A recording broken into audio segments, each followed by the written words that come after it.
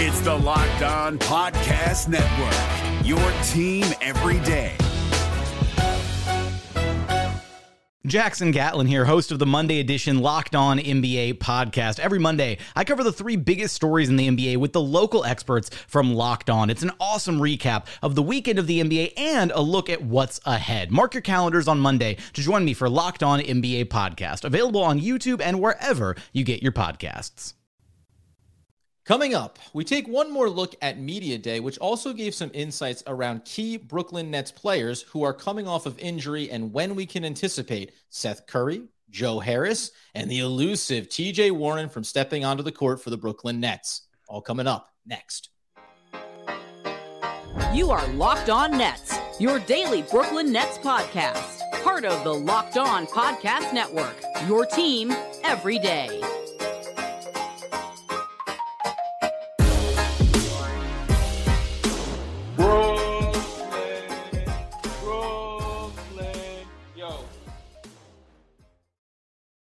Oh, hello there, friends, and welcome into the Locked On Nets podcast right here on the Locked On Podcast Network. It's your team, the Brooklyn Nets, every single day.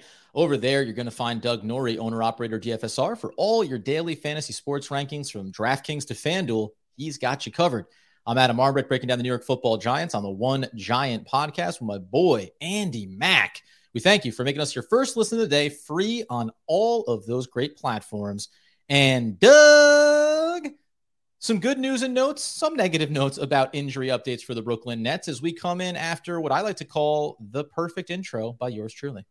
Oh, only took about 3 tries, a bunch of laughs. We gotta cut some of it out. Wouldn't have passed the safe filter on the podcast. The explicit tag might not have made it. Sometimes you want to take a risk with the explicit tag. Sometimes you don't. This would have been one of those like not worth it categories. But Nets Media Day again. I just want to reiterate something that we kind of said for Kevin Durant when we talked about his media day. When we talked about Kyrie Irving's media day, and then Ben Simmons, who we've covered over the course of this week. You expect often very little from these interviews, and I do think that the Nets over the last couple of days have given just way more insight and just way more information than we've been used to with this team, because sometimes information around this team has been frustratingly hard to get, and that is a complete and utter understatement if you've covered this team for the last couple of years. And then 2, just giving a window into how this season is really going to unfold without having even stepped onto the court yet. This was an interesting look into this team, and it's sort of refreshing from covering its standpoint. Oh, for sure. You and I have talked about so much doing it 5 days a week. At a certain point, you become exhausted, it's not just the negative narratives that were permeating from the organization, but also the ambiguity around what the expectation was going to be. And every time you thought something was at least crystallizing for better or worse, it was maybe I'll give you one more wrinkle, though. Give me 2 more weeks. Give me 3 more months, just the off season. So everything, to your point about Media Day, just felt like, again, we've said this before, but all the players seem to be coming in with the attitude of, it's good for me and good for the team if we just take a deep breath and reset. And if you're the organization, likewise, rather than make the rash decision in the offseason and take 10 cents on the dollar for the value of Kevin Durant, who knows what that would have looked like on a Kyrie Irving situation in trade. So everybody gets to come in feeling much more positive. And as you and I have said, maybe we're out over our skis a little bit, but it's as good as we felt about this team, I think, since the announcement that Kyrie Irving was signing and Kevin Durant was soon to follow. That being the case, it's not all sunshine and rainbows around a couple of the players' key injuries here. We start with the guys that have been Brooklyn Nets, Seth Curry and Joe Harris. In Joe Harris's case, very good news. Seth Curry, maybe really good news.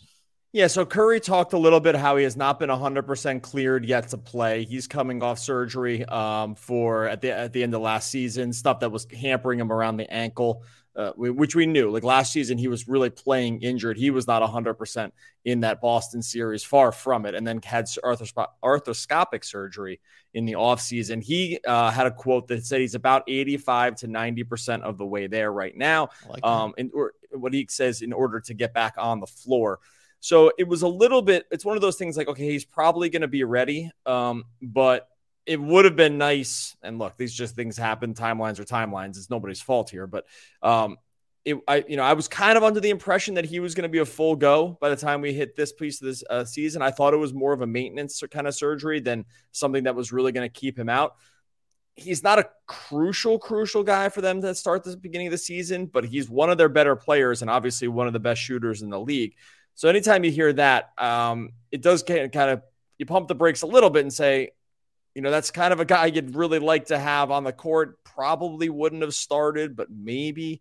And so to hear he's not 100% yet just means that the timeline gets pushed back a little. Yeah, and it was that, to your point about going back to last season in the playoffs, the impression was he's fighting through something. And anytime a player is fighting through something, you tend to think, well, it's not as serious as, let's say, we're talking about a minute, Joe Harris, right? It was like, well, Joe Harris can't walk. Joe Harris has little bits of bones floating around, whereas Seth Curry was playing through it. And then you think off season, get some things cleaned up and be ready to go. So it hurts you in that way. The side note probably, and we're going to talk about rotations a little bit, is maybe this is why there's a value in bringing back a guy like Patty Mills, because you want to safeguard against what the Nets, more than anyone from the outside, obviously, would know could be a little bit of a push timeline. And the Brooklyn Nets, to your point about, is he a starter? Maybe not, but Seth Curry is a key component of this team. Early in the season, you obviously want to have what you think are your most important pieces there around your superstars. I think you can still learn a lot knowing that the key contribution from Curry is the perimeter shooting. And that's something you can get from other places and still know how the system is going to work. The other guy, of course, being Joe Harris, who has that same function, at least from the outside. Really good news on him because they call that 100% healthy. Yeah, he's good to go, which is great to hear because this was one we hadn't heard. We knew the surgeries had the second surgery had finally taken, but it's always a huge concern when you have to just redo the surgery, and because you want that to obviously be a one-time thing, not a two-time thing. But getting him back, I mean, like, knowing that he's going to be there to start the season does alleviate some of the concern around the Curry piece because you need shooting, right? Like, these guys are absolute elite shooters. When you put elite shooters around Ben Simmons, when you put elite shooters around guys like KD and Kyrie, who, have so much gravity around them, shooting just becomes easier because when you have premier offensive talents or guys like Simmons that can find basically anybody in any spot, the talent becomes even better, right? The shots become even easier. And so having these guys, this is why these guys are always, have been and are way more valuable to the Nets than to some other teams, right? When you're a contender at some point, these guys become super, super valuable when you have elite offensive talent.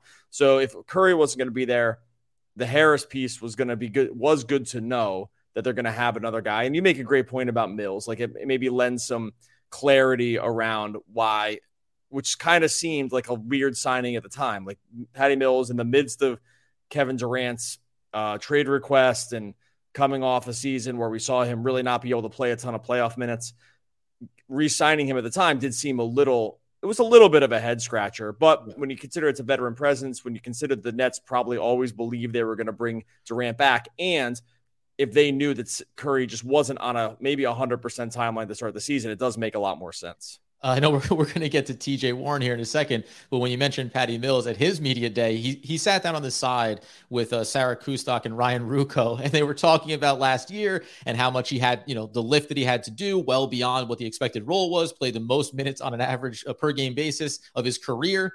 And they were kind of tiptoeing around the idea. They're like, and obviously as the season went along, you were, the big workload, and Patty Mills almost comes on and goes, it was a bit cooked. I'm like, he acknowledged this was not what I was supposed to be doing. And I was giving it all I had. And also I was done. Like, I'm 40 years old. There's a limit to what you can really expect me to do. So I think that now he comes back in, and I won't be shocked if maybe early in the year, the lift looks a little bit larger for him, but the expectation would be that sweet spot, being the veteran presence, like you said, and then just supplementing what you really want to be 100% healthy Joe Harris, and then eventually 100% healthy Seth Curry. Like, those are the guys that need to be doing the bulk of the work here when it comes to the consistent offensive output around the superstars. Yeah, the catch and shoot shooting, 3-point shooting is critical for this team. It's why you want to load up on these guys with the way it's set up. Okay, we're going to get into the TJ Warren stuff here in a second. First, Going to talk about our friends over at betonline.net, your number one source for football betting, the info this season, basketball betting when it comes around as well. They have the latest player developments, team matchups, news, podcasts. If you're just heading into week 4 of the NFL, BetOnline has got you covered. They got up to the minute scores. They got all that sports wagering information. It's critical right now. Like, I don't know if you're going into Sunday without this stuff. I really kind of don't know what to tell you at this point. This is like most of the reason I think we tune in to why things are happening on Sunday. Bet Online has you covered there. It's not just football either. Like I said, basketball, they have lines already up for this season. Championship odds, Nets opening game, -4.5 against the Pelicans. You can go check that out at Bet Online. Head on over to betonline.net. Use that mobile device. You can learn about all the different trends, all the different action. Bet Online, where the game starts. The NBA playoffs are right around the corner, and Locked On NBA is here daily to keep you caught up with all the late season drama. Every Monday, Jackson Gatlin rounds up the 3 biggest stories around the league, helping to break down the NBA playoffs. Mark your calendars to listen to Locked On NBA every Monday to be up to date. Locked On NBA, available on YouTube and wherever you get podcasts. Part of the Locked On Podcast Network, your team every day. And so, as we say, really mostly great news for Joe Harris, pretty good news for Seth Curry. We feel like the season outlook for them is great. However, recently acquired in the offseason, brought in a guy who effectively hasn't played in 2 seasons, and that is one TJ Warren. And he has a much longer road here. Just to reference the Brian Lewis article from the New York Post, who does a great job covering the team, obviously one of the beat writers. Steve Nash on Wednesday said, not TJ in terms of expectations for who's going to be ready for opening night, October 19th against the Pelicans. So not TJ, Coach Steve Nash admitted on Wednesday, Seth has a chance. It would be great if Seth could play in one of those preseason games. So we'll see how that goes. And then went on to say, TJ, we're going to assess again in November. He's doing great. He's building up. We knew this going in. We also don't want to take any risk with TJ. He's been out for 2 years, so it's a process that we want to have be very confident in and make a firm decision as an organization and not rush him. Did it surprise you at all? Or with 2 years away, I'm not surprised by we're not going to push him, but I am surprised by I thought that he was going to be playing in the preseason and we were going to start to get a little sample size of where he was at. Yeah, and just to expand on that quote, and I'll get to the reaction here in a second, he did say, this is Warren, he said, my foot's feeling good. I'm just taking it easy, taking it slow, making sure everything else is working and healthy. It's been so long. Right now I'm healed but not cleared. I'm just taking it easy right now. And he goes on to talk about being patient through the process and just saying that he's fully confident he's going to be back this season soon. But then I guess, Nash gave more of a definitive timeline. Yeah. It was a little bit surprising, although contextually it makes a lot more, when we talked about the TJ Warren signing and the contract and how little it was, it actually lends a little clarity around that piece now about why the contract number might've been lower. Cause we were like, oh, that contract's going to look like the sickest deal of the offseason if TJ Warren, comes back at even 80% of what he was. That contract was going to look totally nuts in favor of the Nets.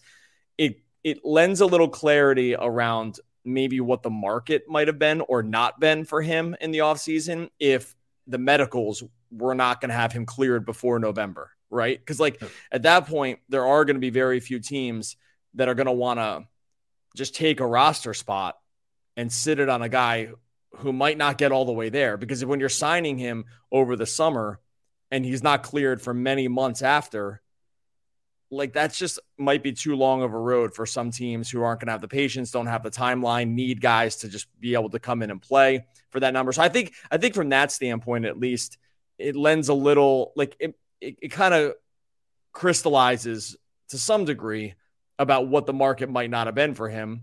And it doesn't change my opinion too much of it, because it's always going to be a huge risk. The guy hasn't played in years and he has multiple foot injuries. We can't just assume he's going to go out and be bubble TJ Warren, which looked like the second coming of Michael Jordan at times. Right. So I think that it's not all that surprising to me. And the timeline, I wish the timeline was sooner, obviously. Yeah, I think you mentioned about not necessarily having a market for it. I maybe am almost a little more surprised that teams that aren't necessarily contenders or top flight teams around in the Eastern or Western Conference maybe wouldn't take a flyer on him for a little more money for the sake of, hey, if this guy comes back in November and starts to really look good, we've got an asset that teams are going to want to come for, right? So in that sense, it's good that the Brooklyn Nets were able to get in on this and take what is relatively a low risk around TJ Warren. I guess if I'm saying there's a concern, it's that, reevaluate in November. It all seems like it's going the right way. We saw this with Joe Harris when he tried to come back. We see it with Kevin Durant, right? Different players in the league. You have an estimated timeline, and then there's a setback. And then that all of a sudden it extends into December, and who knows how long it maybe can take. Ideally, it comes back. I don't think you or I were putting a big weight on what he needed to be for this team.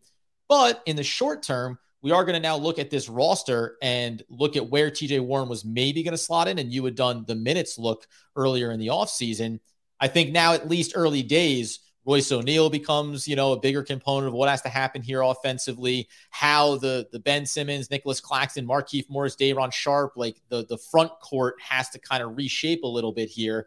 And do you think the way we were talking about the like for like as far as a guy like Seth Curry needing a little bit of time to come back, do you think that this will be a bit of a shift when he gets on the court as far as the way the offense wants to run? Because TJ Warren, even as a bench player, is different than most of the other talent the Nets have there. Yeah, I mean, it affects it kind of dramatically, honestly. If you look at Yuta Watanabe. My initial projections on Warren had him somewhere around 15 to 17 minutes to start the season. Obviously, that's 0 now. So right away, you just open up that number, right? And so, and then Curry, we had, right around 22 to 24, something like that. I'm not saying something like that. I'm just saying that's the band around the minutes. So 35 minutes that need to, in the short term, immediately get occupied. Totally. That's a lot. Like that has a pretty, interesting cascading effect down the rest of the minutes projections, because at that point, and we don't even know who's cleared to make the team yet. Right. So we assume a guy like Markieff makes it, but it's not for sure. Yuta Watanabe obviously is up there. These guys are still going to have roster spots in terms of where Warren and Seth are. And obviously Seth looks a little closer, but all of a sudden you take those minutes out, you back out those minutes for those guys in terms of Curry and definitely with Warren. And you kind of do get to around, 200-ish minutes, which means you have about 40 to clear. It probably opens the door a little bit more for Cam. I know it's not a 1-for-1 on Day'Ron Sharpe. He was a guy that I had sitting around the let's wait and see about where we put his minutes. I know someone's going to be like, hey, they don't play the same position. Dude, I'm aware of that. But the part where you just have to have 5 players on the court, the part where there's minutes to fill. Yeah, this part where there's 240 minutes and you're on the team, like that does matter. So, do you think Kessler Edwards, like early season, maybe gets a little bit to get flexed in there? Like I think he kind of feel like we got him out there over his skis too much. That wasn't the intention for the Nets. And then combine that with what we saw in the summer league, where it was like, right, there's a very specific role that this guy fits, and he probably needs to develop more. I agree with you on the other guys you're mentioning. But Kessler I don't think this changes anything for him necessarily. No, I think actually what it does is I had like Royce O'Neal right around 23 minutes. I probably feel more comfortable already putting him at like 27 or something like that, because he's a versatile player that we know can do a few of the things the Nets need to do. So right out of the gate, just giving some of Warren's minutes go right there, right? Because that was like a question mark around these sort of wing players around where they would land. I'd be much more, let me put it this way. I'd be much more confident increasing Royce O'Neal's minutes by 5 than I would be giving Kessler Edwards 5 at all. Right. And so I think that's probably, in thinking about it, where I would land. I don't feel the same way about Cam. I think that it still makes sense to try to get shoehorn minutes in for him. I do think it's probably still makes sense to shoehorn minutes in for Sharpe, just because they don't have necessarily a total analog on the bench for him. And so that's kind of where I land with the minutes. But again, like just backing that out means we're going to probably see more, maybe 20 for Patty Mills now instead of 17, right? Yeah. Like I think those are sort of where the cascading minutes start to kind of land a little downhill. So coming up in a second, I want to ask a couple of follow-ups on some of these rotation players, at least early in the season, because now it is going to look different when you're not 100% healthy, as not every team is going to be. But also talk about the role of Nicholas Claxton and the way he spoke about what he's looking forward to, that relationship on the court with Ben Simmons. The NBA playoffs are right around the corner, and Locked On NBA is here daily to keep you caught up with all the late season drama. Every Monday, Jackson Gatlin rounds up the 3 biggest stories around the league, helping to break down the NBA playoffs. Mark your calendars to listen to Locked On NBA every Monday to be up to date. Locked On NBA, available on YouTube and wherever you get podcasts. Part of the Locked On Podcast Network, your team every day. Okay, so I said this in yesterday's episode. Let me touch this briefly. One thing that Royce O'Neal mentioned when talking with Sarah Kustok and Ryan Ruocco at Media Day was, what did he think his role was and where was he valued in Utah and what does he bring here?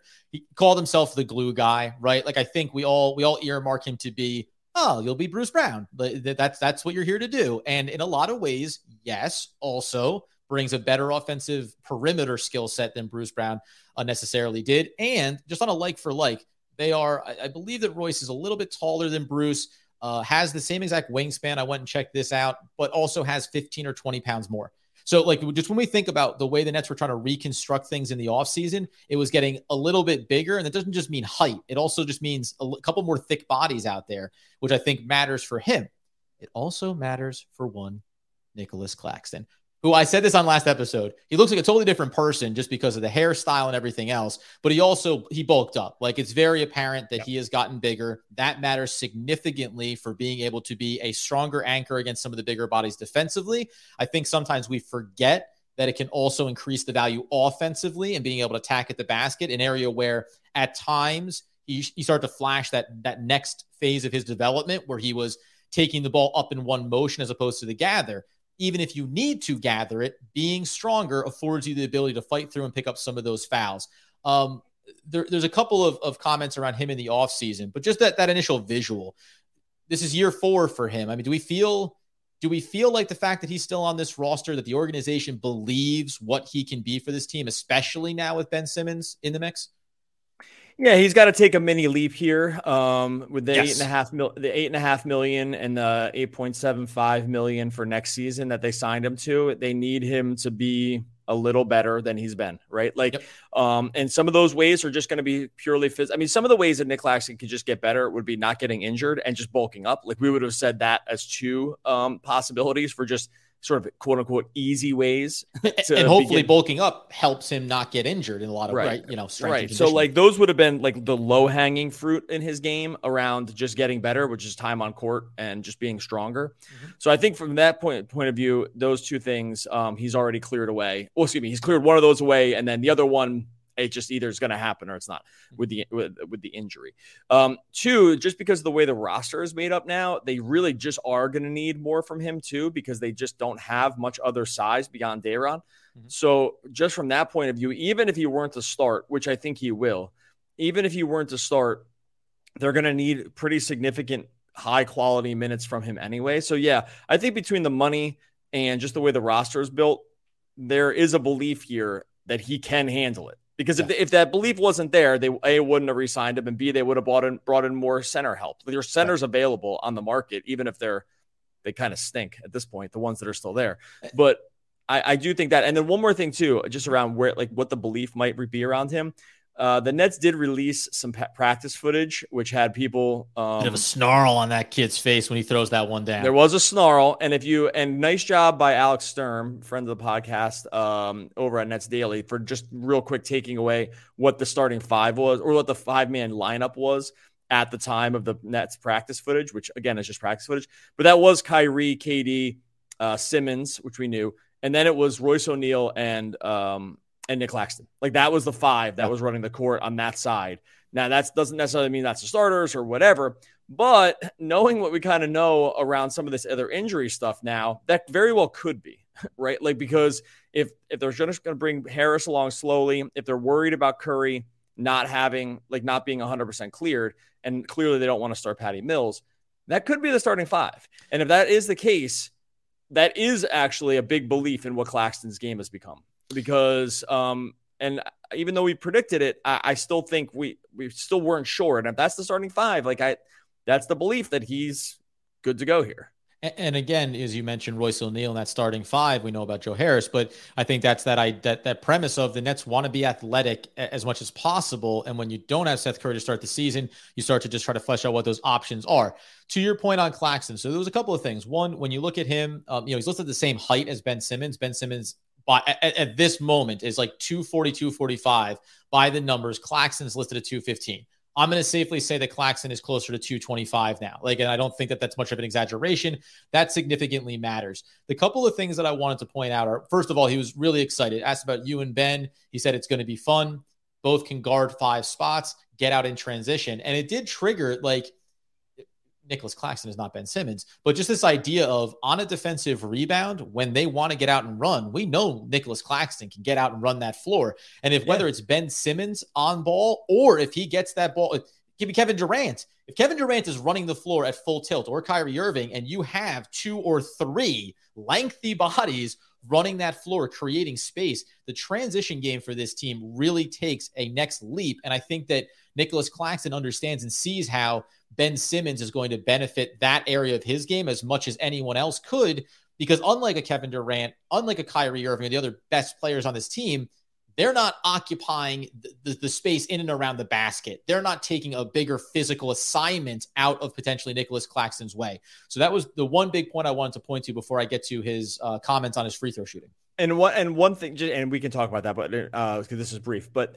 you just remember too, in the playoffs, Claxton had a couple of those run the floor moments, right? Mm-hmm. Near the end of the season, we hadn't seen that a ton from him, but there was a few times where he had initiated just sick defensive sequences and then started the break himself. Obviously, you don't want him leading the break traditionally, but it was more a testament to the athleticism around, and that there probably is still a range of outcomes for his game that exists a little further beyond what we've just been able to see on the court, right? The Nets, especially with Harden and to some degree with Durant and Kyrie, they don't need bigs to do a lot in the offense. But don't forget, Nick Claxton effectively played point guard in college. It was he was not a primary ball handler in the truest sense, but they ran tons of offense through him. So he's just never been asked to do that, really. And for the most part, we really don't want to see him putting the ball on the deck.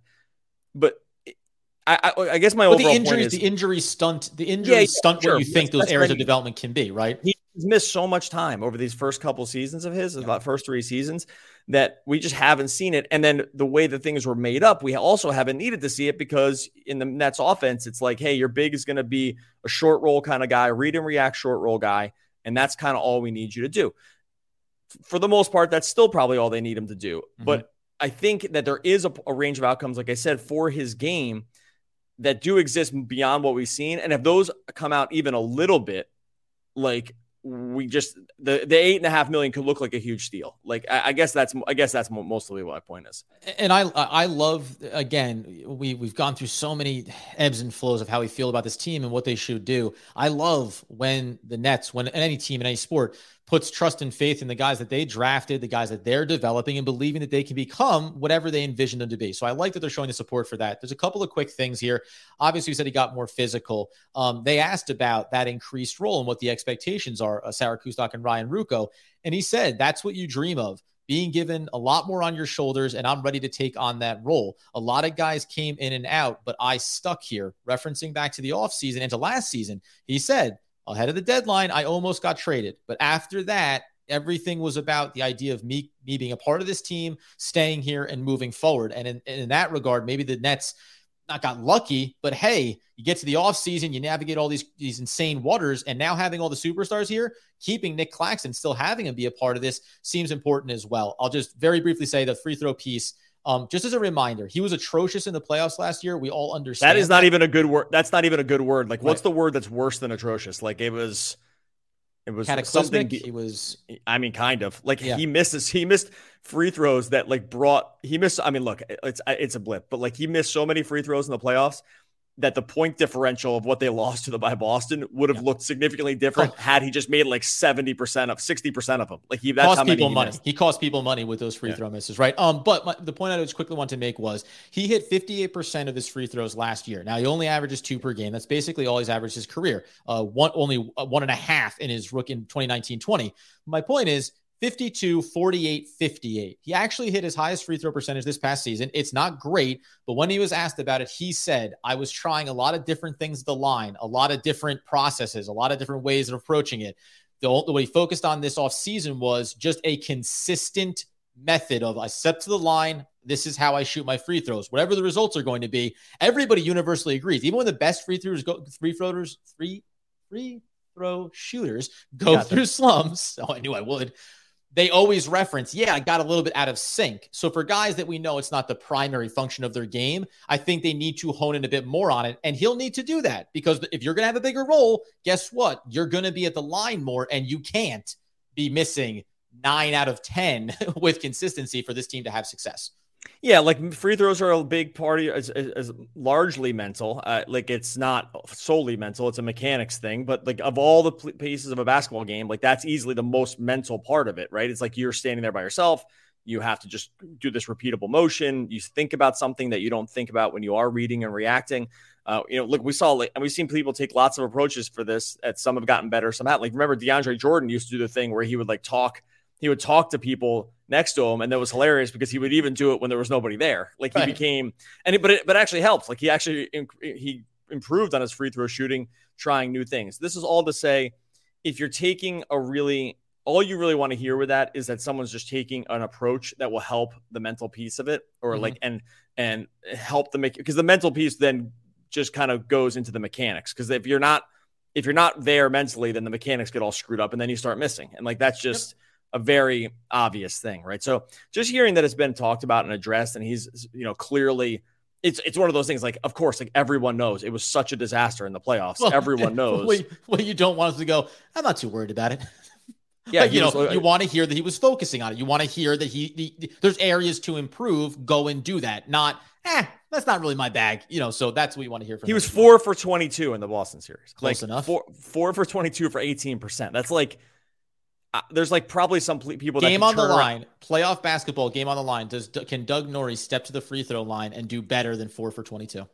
Well, no, I won't say that because I'm on record for having the absolute total yips with stuff like this. Now that being said,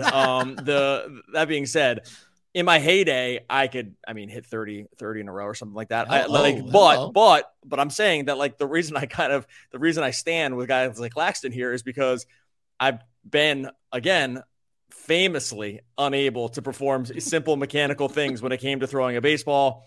Not as much with basketball as with the baseball was the problem. You were in the Chuck Knobloch of your day, were you? Yeah, I'd be a first pitch of a MLB game total, candidate to show up on YouTube for years. Even though could play baseball at a pretty high level, but if it was Citi Field.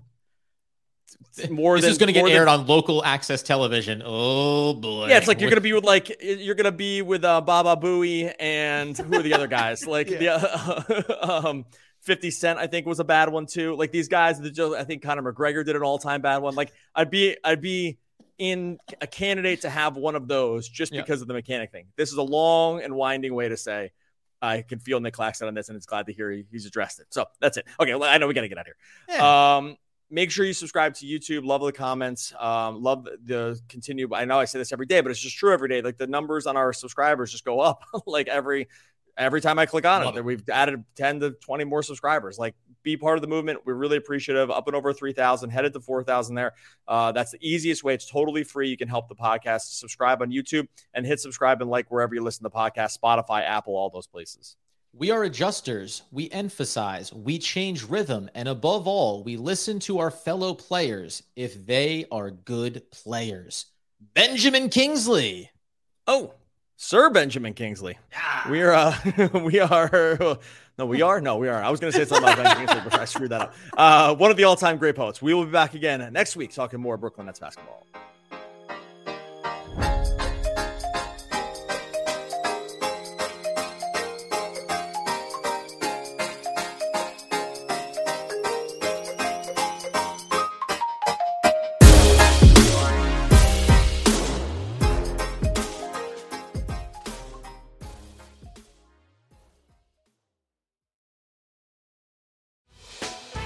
Hey, Prime members, you can listen to this Locked On podcast ad-free on Amazon Music. Download the Amazon Music app today.